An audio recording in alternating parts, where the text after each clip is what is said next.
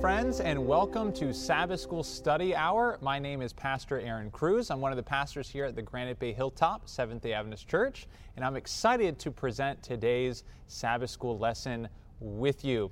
Now, the Sabbath School lesson is entitled The End of God's Mission. The End of God's Mission. And so our free offer for today is entitled The Final Events of Bible Prophecy. The Final Events of Bible Prophecy. It's a nice magazine-styled resource here that, if you would like to get for free, just call in to 866-788-3966. That's 866-STUDY-MORE, and ask for offer number 856.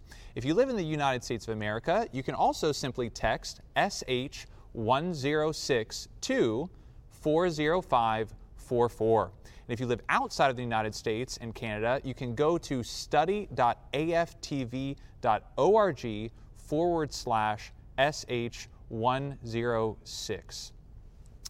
Now, before we get started with the lesson, how about we bow our heads together for a word of prayer?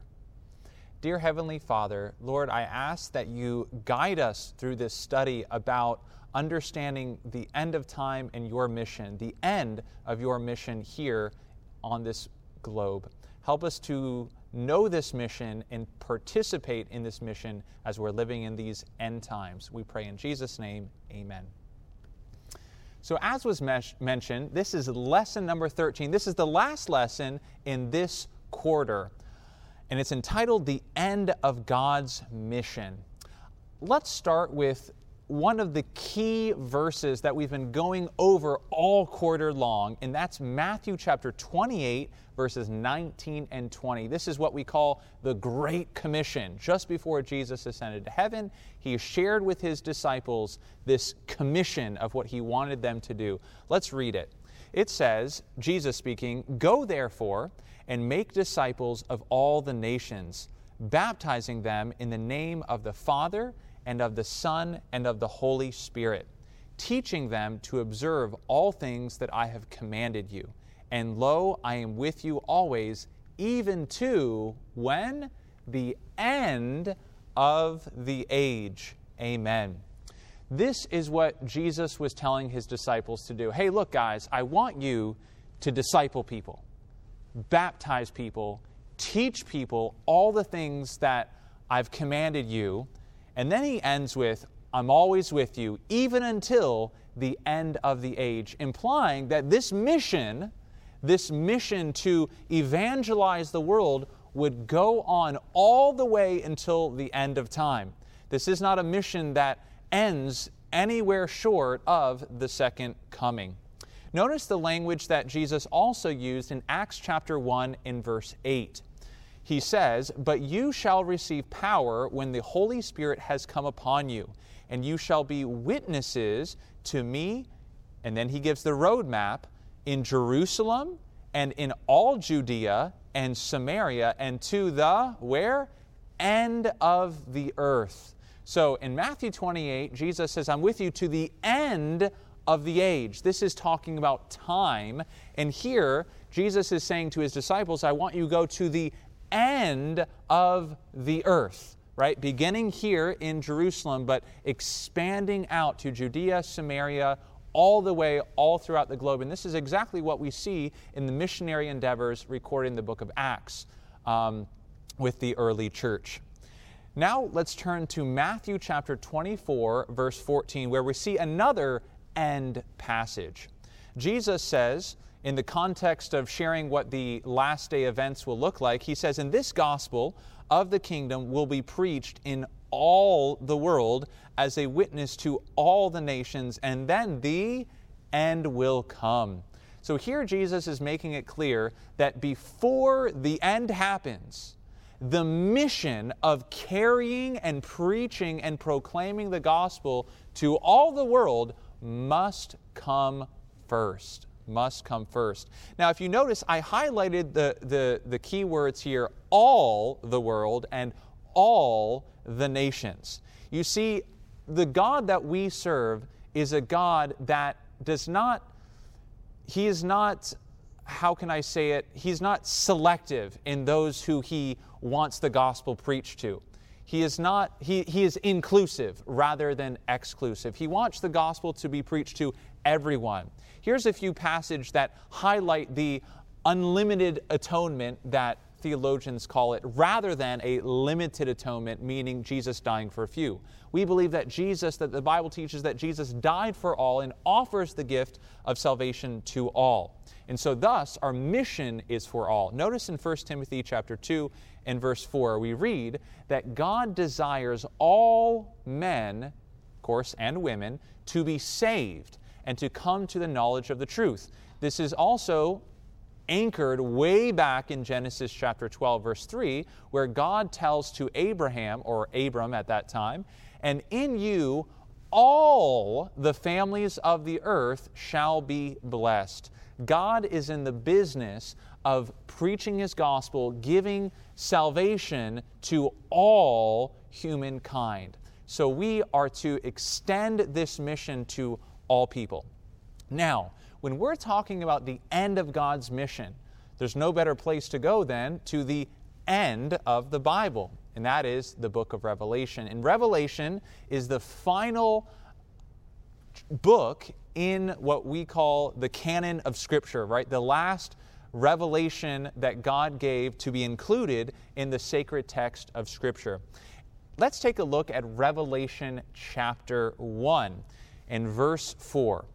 Revelation 1 verse 4, it says, this is a letter written from John to the 7 churches which are in Asia. Grace to you and peace, notice, from 3 different people.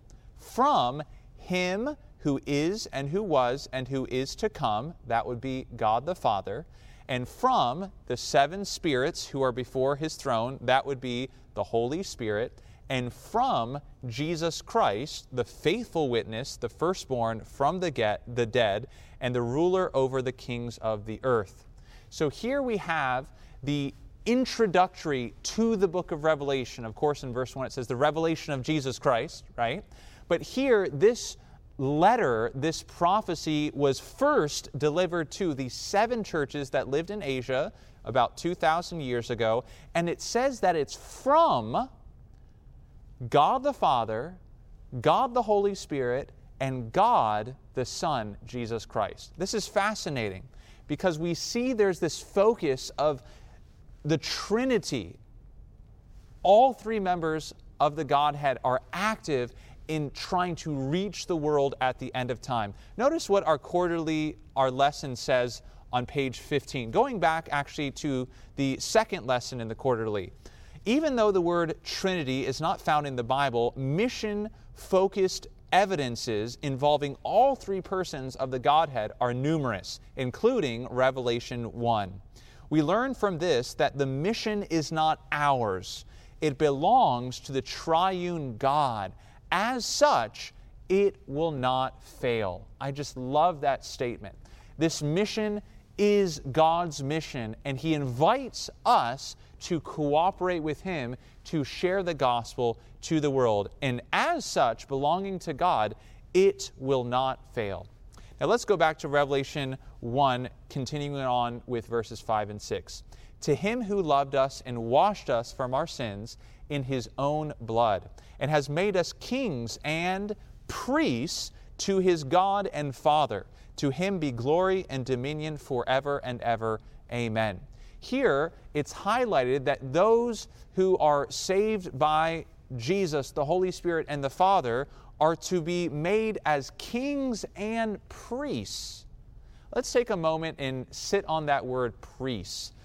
What does a priest do? What's the function and role of a priest? Well, when we read the Bible, we discover the role of a priest is to be that in-between between humans and God, to represent humans to God and God to humans. This is the role of a priest, and this, according to Revelation, is the job of all Christians who are saved. This isn't unique to Revelation. Notice in 1 Peter chapter 2, verse 9, we read, "But you are a chosen generation, a royal priesthood," all Christians included in this, "a holy nation to His own special people, that you may proclaim," be witnesses, right? Proclaim the praises of Him who called you out of darkness into His marvelous light. You see, a priest is that go-between to teach people about God. And here in Peter and in Revelation, we are called a nation of priests. We are priests, and we are to be missionaries to teach people about Jesus, about the character of God, about His salvation. So I just love how Revelation starts out on this note that we have the Godhead, the three persons of the Godhead, the Trinity, that are there saying we are delivering the gospel to the world, and we're using the priests, the Christians who are called by our name to deliver this message to the world. Circling back now to Matthew chapter 28, verse 19 and 20, which we already read, look at verse 20, teaching them to observe all things that I have commanded you. Our job as Christian priests, right, to teach people about God, is right there in the Great Commission, teaching them to observe all things that I have commanded you. So our job as Christians is to believe that Jesus is with us to the end of the age and to preach to all the people in the world in preparation for the end of this world's history, to teach people all the things that Jesus has commanded. Now, what is the contents? That's what we're going to be focusing on for the rest of this lesson. What is the contents of this message, this last day message to be proclaimed to the world, to bring an end to God's mission? Well, let's go back to Matthew 24, verse 14 that we read earlier, but I want to look a few verses earlier at the context here, right? We look at verse 14, and it talks about this gospel, that this gospel needs to be preached into all the world. Let's think for a moment about what the word gospel means. The word gospel simply means good news. Good news. So what I want us to do here in this moment is take a look at the context, to take a look for where we can find good news, right? And notice that it qualifies the word gospel with the word, Jesus qualifies it with the word this gospel, right? So we're looking for this, right? What is the good news in this context? So let's read Matthew 24, starting with verse 11. It says, "Then many false prophets," is that good news? Nope. "Will rise up and deceive many." Is that good news? No. "And because lawlessness will abound," is lawlessness abounding good news? No. "The love of many will grow cold. But he who endures to the end shall be" what? "Saved." There it is. That is the good news. Salvation. Those who endure until the when? The end shall be saved. And that's what we're going to be focusing on.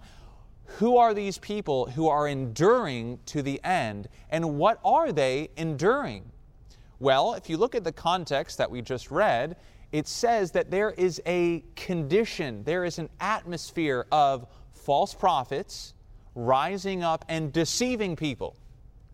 And what are they deceiving people about? Well, in verse 12, it says lawlessness will abound. Obviously then, the deception of the last days revolves around God's law.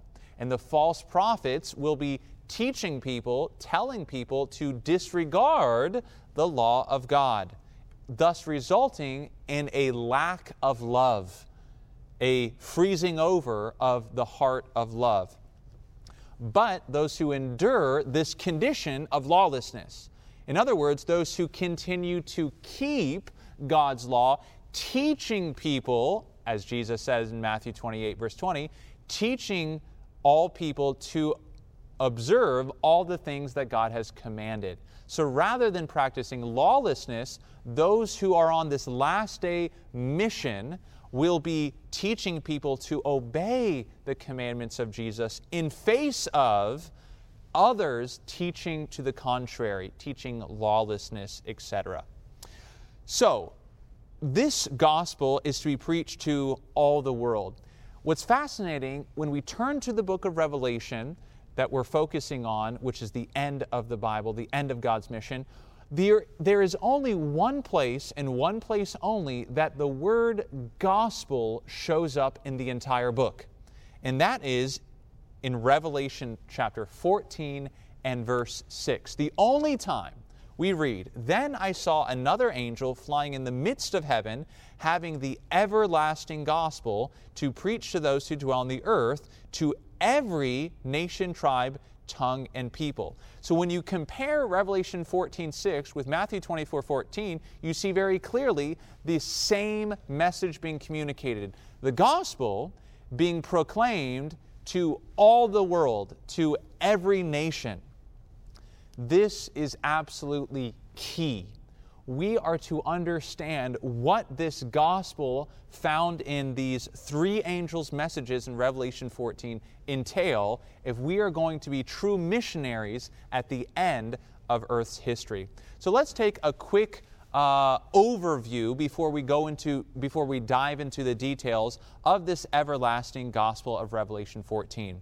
We see that this everlasting gospel is comprised of three angels. These three angels' messages. The first angel is a call to worship God as the Creator. The second angel is a pronouncement that Babylon is fallen. Then the third angel, which is the longest, is a warning against receiving the mark of the beast, worshiping the beast and his image. Then the climactic verse of these three angels' messages is in verse 12, where it says, "Here's the patient endurance of the saints. Here are those who keep the commandments of God and the faith of Jesus." This is followed by the harvest of the earth that we read about there in verses about 14, 15. And this is the second coming of Jesus. Jesus is likened to this harvester, right? This farmer who's coming to the earth with a sharp sickle to reap the harvest of the earth. What's fascinating here, we see in verse 12 the patient endurance of the saints who keep the commandments of God. Well, this is exactly what we saw back in Matthew 24, where Jesus said in verse 13, but those who endure until the end shall be saved. So here in Revelation 14, verse 12, are those who are patiently enduring by keeping the commandments of God. We read in the lesson on page 106, central to mission, God's mission, is the message. God's message, that is, the gospel. The message, the author writes, in a real sense, is the mission. The message is the mission. We must never lose sight of our special calling and mission, which is to proclaim to a lost world the hope found in the everlasting gospel, as well as to warn the world of what will one day come upon it. I just love how the author brings this out. The message is the mission.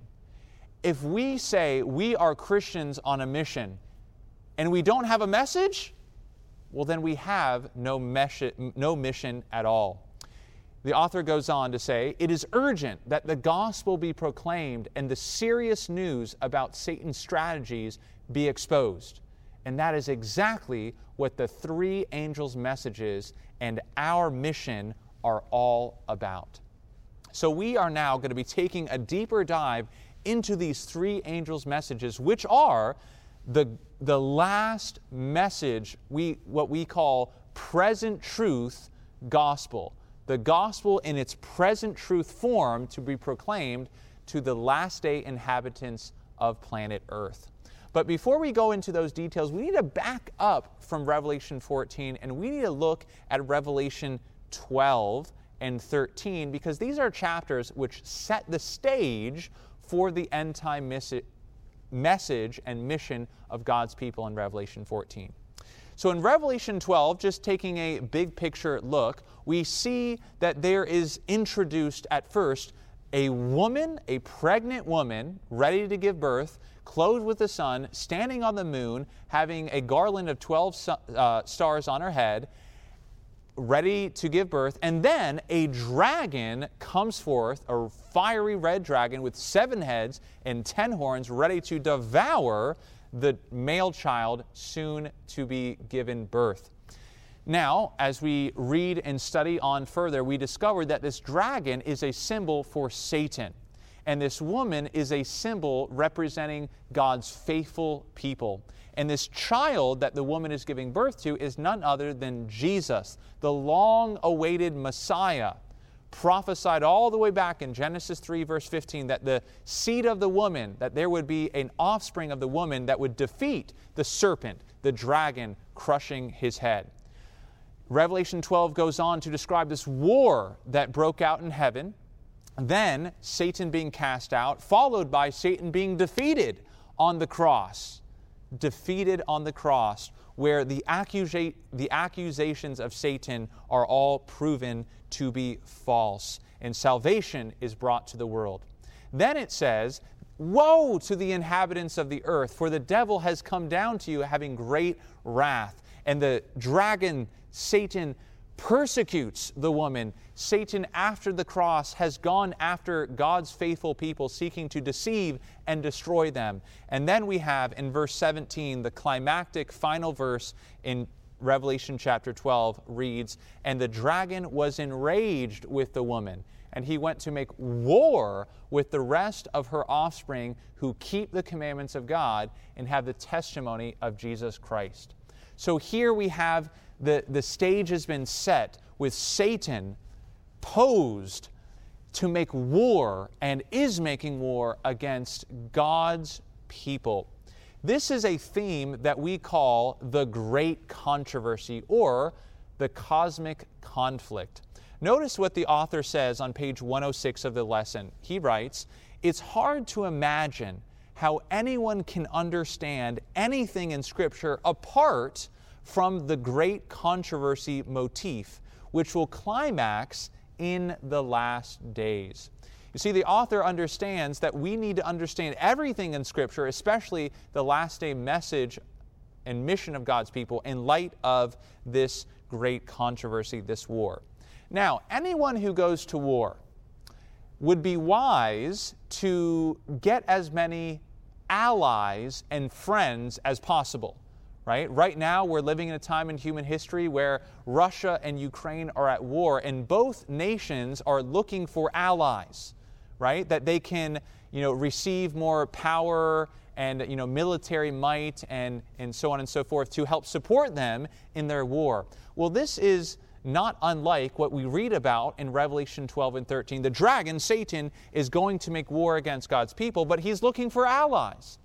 And this is what we find in Revelation 13. We see the dragon calling forth, as it were, the sea beast and the land beast. These are identified later in Revelation and by scholars as the sea beast being the Antichrist and the false prophet being the earth beast. And Satan calls forth these entities, the sea beast, the earth beast, and it says in verse 4 that they worshiped, the inhabitants of the earth, worshiped the dragon who gave authority to the beast, and they worshiped the beast. Satan here in chapter 13 is putting together this counterfeit trinity. The dragon, Satan, counterfeiting God the Father, the sea beast counterfeiting, the Antichrist counterfeiting Jesus Christ, and the earth beast, the false prophet, counterfeiting the Holy Spirit. And it's this satanic trinity that is putting together this final worldwide deception.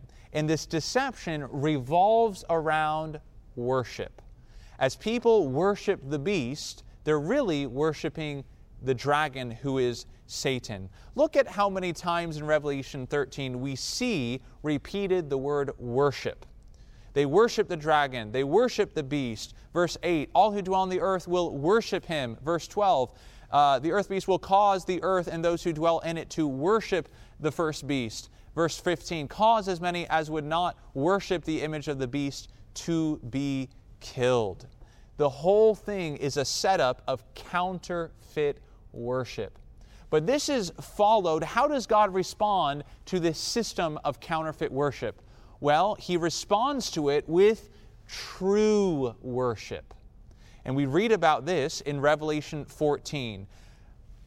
Contrary, opposed to the worship of the beast, we see a call in the first angel's message to worship the true God.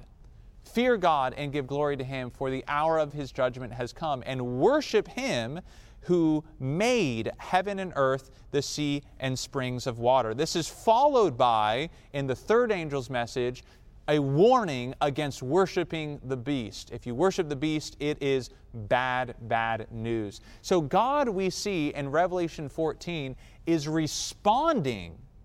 He is responding to the war. This is a counter-offensive, where God is responding to the attacks of Satan and this system of counterfeit worship by having His people, His faithful people and followers, proclaim this gospel message communicated in the form, symbolically, of these three angels.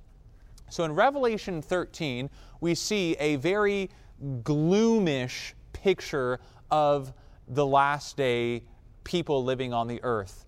It says, all the world marveled and followed the beast. The majority is following the beast. But we see in Revelation 14 this group of the 144,000 who follow the Lamb wherever He goes. And this group who follows the Lamb wherever He goes are the ones proclaiming symbolically these three messages.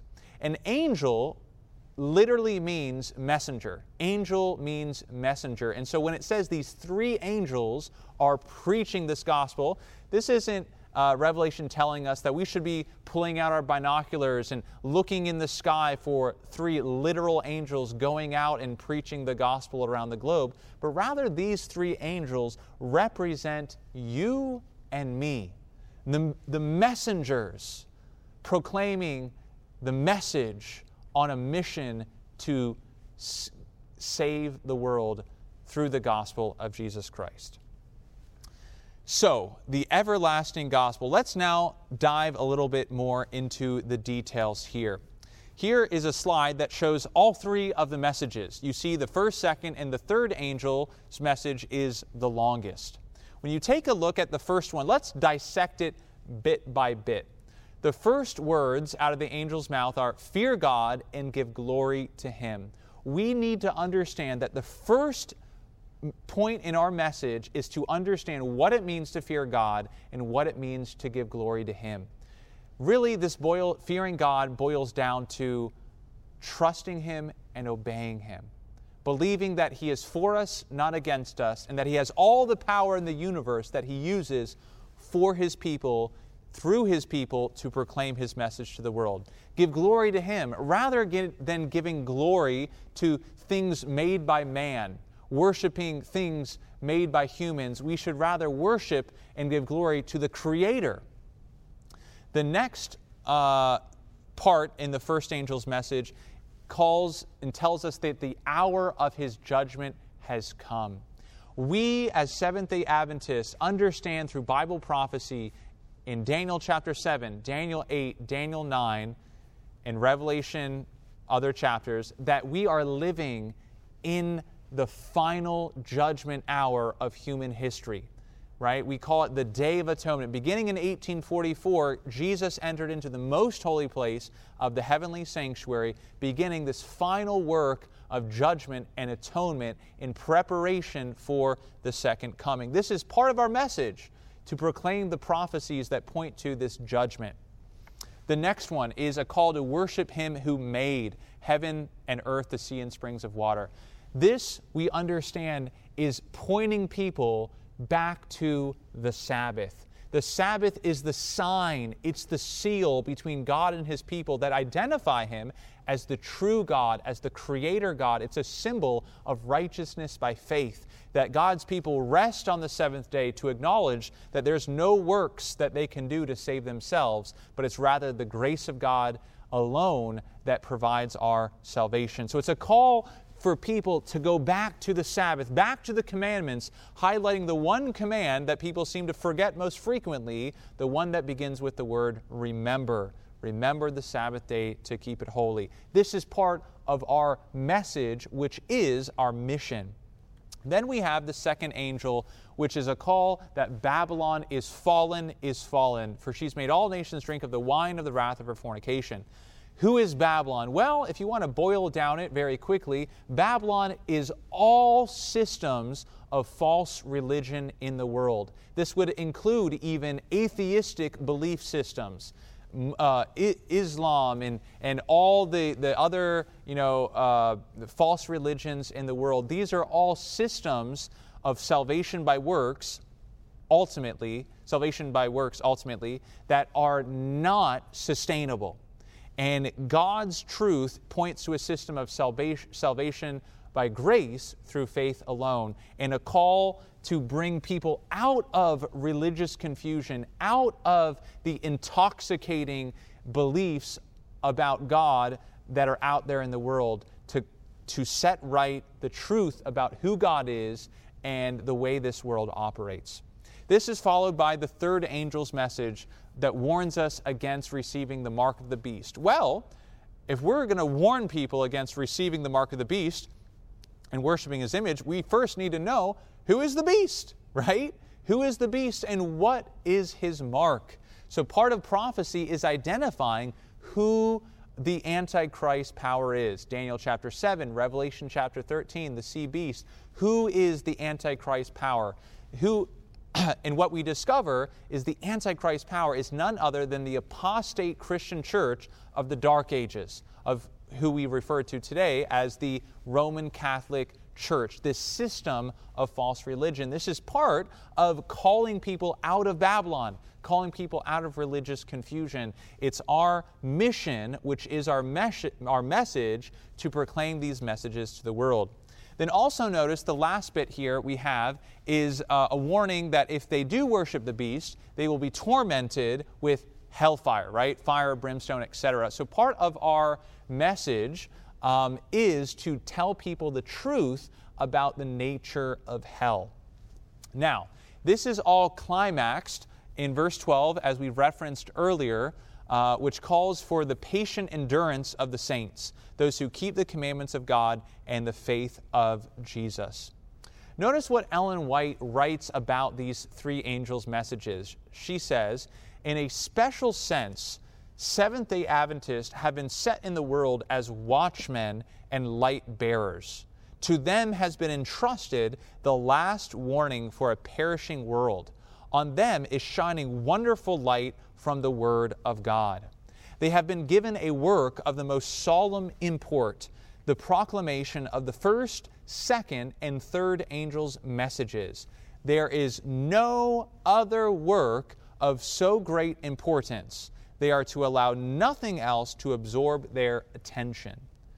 Ellen White understood that God's mission at the end of time is completely wrapped up in the understanding, number one, the embracing, number two, and the proclamation of these messages. It's simply the gospel put within the context of the end of the world, highlighting the false religious confusion in the world and calling people back to faithful biblical teachings. I'm very thankful that the Seventh-day Adventist Church itself has at its core, as its mission statement, the three angels' messages. Notice the Seventh-day Adventist Church's mission statement. It is to make disciples of Jesus Christ who live as His loving witnesses and proclaim to all people the everlasting gospel of the three angels' messages in preparation for His soon return. This is our mission statement. Our mission is the gospel within the context of the three angels. Notice what the author also highlights on page 107. In many ways, the three angels' messages with a call to every nation, tribe, tongue, and people is simply the present truth expression of the Great Commission. The Great Commission to make disciples of all the world, teaching them what God has commanded, preaching the gospel to them, is exactly what the three angels' message is, except within its present truth form. Now, let's think about and talk about that present truth. Peter references present truth in 2 Peter chapter 1 and verse 12. He says, though you know and are established in the present truth. To me, the most simple, basic understanding of present truth is this. What does the Bible identify as truth? Well, the first verse that comes to my mind is John chapter 14, verse 6, which Jesus says, I am the way, the truth, and the life. So in other words, present truth, if truth is Jesus, present truth is simply whatever Jesus is doing. You see? So we need to look and say, well, what is Jesus doing? That is present truth. The present truth back in the time of Noah was this. There's a flood coming because Jesus was getting ready to cleanse the earth, to save the earth from all of the wickedness therein. That's what Jesus was presently doing. That was the present truth back then. When Jesus came at the first coming 2,000 years ago, the present truth was this. The long-awaited Messiah has finally arrived. Embrace Jesus as the Messiah and as our substitutionary sacrifice on the cross. Now, the present truth is this. Jesus is in the most holy place of the heavenly sanctuary, performing the last work of atonement in preparation for His soon return. Jesus is doing a work in heaven. This means we have a work to do today, to call people back to the neglected and lost truths of Scripture, which point to what Jesus is doing now in the heavenly sanctuary. So present truth is simply whatever Jesus is presently doing. Now, let's talk a little bit about what the quarterly goes into in one of its lessons, and that is success in mission. Success in mission. I love the verse that is highlighted in the quarterly. I think it's so good to understand the framework of how we are to gauge our success in preaching the gospel in our mission of proclaiming the three angels to the world around us. Notice what Paul says in 1 Corinthians chapter 3, verse 5. He says, who then is Paul? And who is Apollos? But ministers through whom you believed, as the Lord gave to each one. I planted, says Paul, Apollos watered, but God gave the increase. So then, neither he who plants is anything, nor he who waters, but God who gives the increase. Now he who plants and he who waters are one, and each one will receive his own reward according to his own labor. Paul here uses the analogy, the metaphor of gardening, right, of agriculture. If you've ever read the Gospels, you'll see that Jesus loves talking about plants. He's always giving these parables and teaching lessons communicated through the agricultural gardening cycle. And so Paul here says, hey, look, people are saying, I'm of Apollos, I'm of Paul, Paul baptized me, Apollos baptized me, these are my spiritual leaders. And Paul says, look, enough with this. What ultimately matters is that we're following and being faithful to God. It doesn't matter if I baptized you or someone else baptized you. It's all part of this agricultural process. He says, look, I came to the church in Corinth, to Corinth, the city of Corinth, and I planted, right? I began to preach the gospel, and the seed, the word of God, was planted in many of your hearts. But I had to leave. And I wasn't able to continually water and cultivate the garden.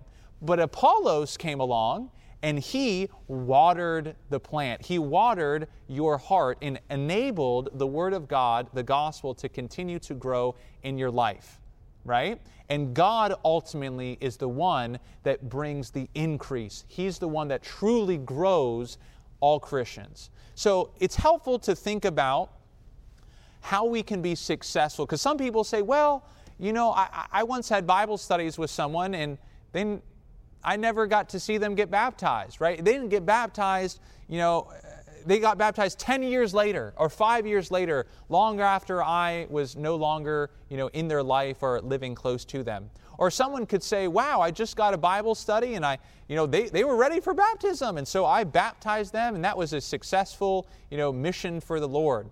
You see, we can never take credit for a baptism. We can never take credit for doing a Bible study. We can never take full credit for fully leading anyone fully to Jesus. Because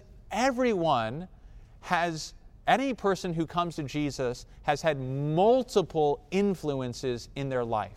So I view it as this cycle, or you could say a spectrum. Here we have, and I'll talk about this in a moment, the Personal Ministries Department of the General Conference has developed something that I think is extremely biblical, and it's called the grow cycle. You see, if you are going to use the analogy, the parable that Jesus described about planting the seed in people's hearts, the Word of God that leads to salvation, we have to first prepare the soil, right? Anyone who has gardened before knows that the place to start is with the soil. You have to prepare it. You have to have good soil, remove the rocks, remove the thorns, and have healthy, mineral-rich soil, right? Then the next stage is to plant the seed. And after the seed is planted, it needs to be watered. It needs to be protected from, bad weather, etc., etc. Then, eventually, after it's grown and cultivated to full maturity, that plant needs to be harvested. And some people forget and they think that harvesting is the last step. No, the last step is actually preserving. What good is picking fruit, a bulk of it, especially if you don't preserve it, right?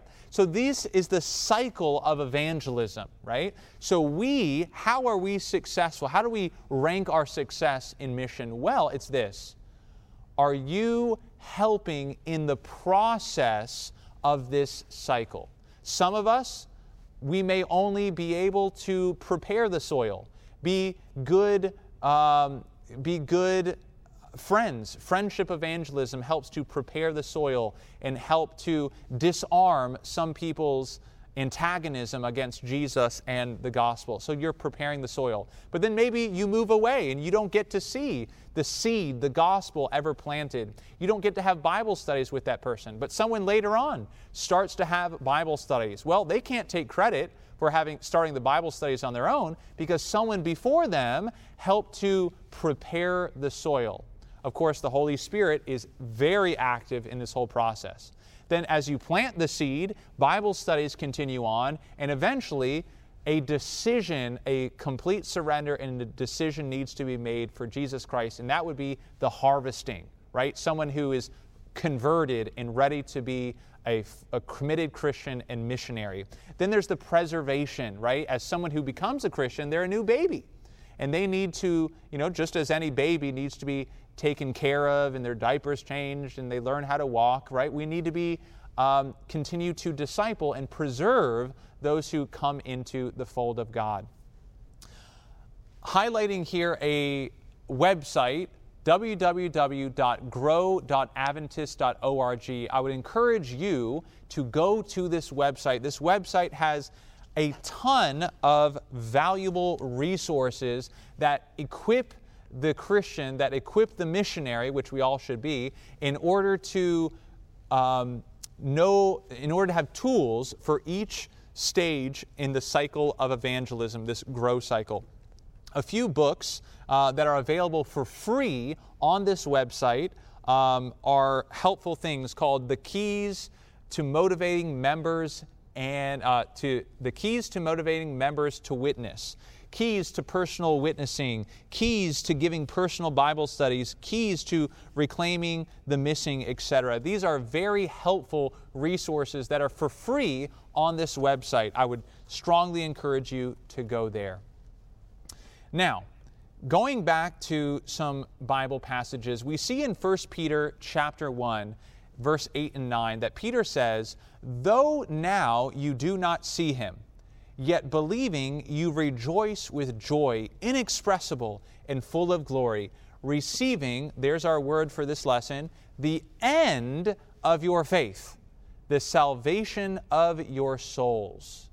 Here, Peter says, the end of your faith is the salvation of your souls. However, if you look a little closer, throwing the slide back up, that word "your" in the text is actually italicized, meaning it's not in the original text. So look at this. If you take out "your" from the text, which is not found in the original Greek, it changes slightly but significantly the meaning of the passage. Now we see that the end of our faith is what? Not just the salvation of our souls, your own soul, but rather the salvation of others. Woo! Now we're talking. The end of our mission, the end of our faith, Peter says, is not simply, yay, I'm in heaven and I get to be with Jesus forever, but rather the end of our faith is and should be the salvation of other people. It's interesting in verse 8, he ties it to joy. Now let's take a look at Hebrews 12 to see what the author here talks about when he's describing the motivation of Jesus. Hebrews chapter 12 verse 2 says, "Who for the joy that was set before him endured the cross, despising the shame." You see, the joy that motivated Jesus to and through the cross experience, despising the shame, continuing to suffer for you and for me, was in fact you and me. The joy that was set before Jesus, I have put together this fancy acronym. Joy stands for that there is just one you. Jesus' joy is that there's just one you. He would have died just for one. Notice what we read in The Desire of the Ages. She writes, "The Savior would have passed through the agony of Calvary that one might be saved in His kingdom. Every soul is as fully known to Jesus as if it were the only one for whom the Savior died." We get our message and our mission from Jesus. Jesus is the ultimate missionary who, for the joy set before Him, Jesus' joy was you. Jesus thought to Himself, I have to go to the cross. I have to preach the gospel. I have to be the gospel, the good news that if people accept me, they can have eternal life, because He couldn't imagine not giving you the opportunity to accept Him, to live with Him in eternity forevermore. Notice what we read at the end, near the end of the great controversy. We read on page 647, "With unutterable love, Jesus welcomes His faithful ones to the joy of their Lord. The Savior's joy is in seeing, in the kingdom of glory, the souls that have been saved by His agony. And the redeemed will be sharers in His joy as they behold among the blessed those who have been won to Christ through their prayers, their labors, and their loving sacrifice. As they gather about the great white throne, gladness unspeakable will fill their hearts when they behold those whom they have won for Christ, and see that one has gained others, and these still others." What a beautiful picture of the end of God's mission, the salvation of souls. Yes, it's good news that you are there, but it's even better news that you are there along with those that you had influenced to accept Jesus for eternal life through your prayers, through your labors, and through your loving sacrifice. The end of God's mission should be and must be kept in mind to motivate us and to continue to keep us on focus as we study the message and we go forth proclaiming that message, which is our end-time mission. Let's read now a few more verses that Paul talks about the salvation of others as his great motivation and the end of his faith. Paul writes in 1 Corinthians 9, verse 24, Do you not know that those who run in a race all run, but only one receives the prize? Run in such a way that you may obtain it. And everyone who competes for the prize is temperate in all things. Now they do it to obtain a perishable crown, but we for an imperishable crown. Therefore I run thus, not with uncertainty.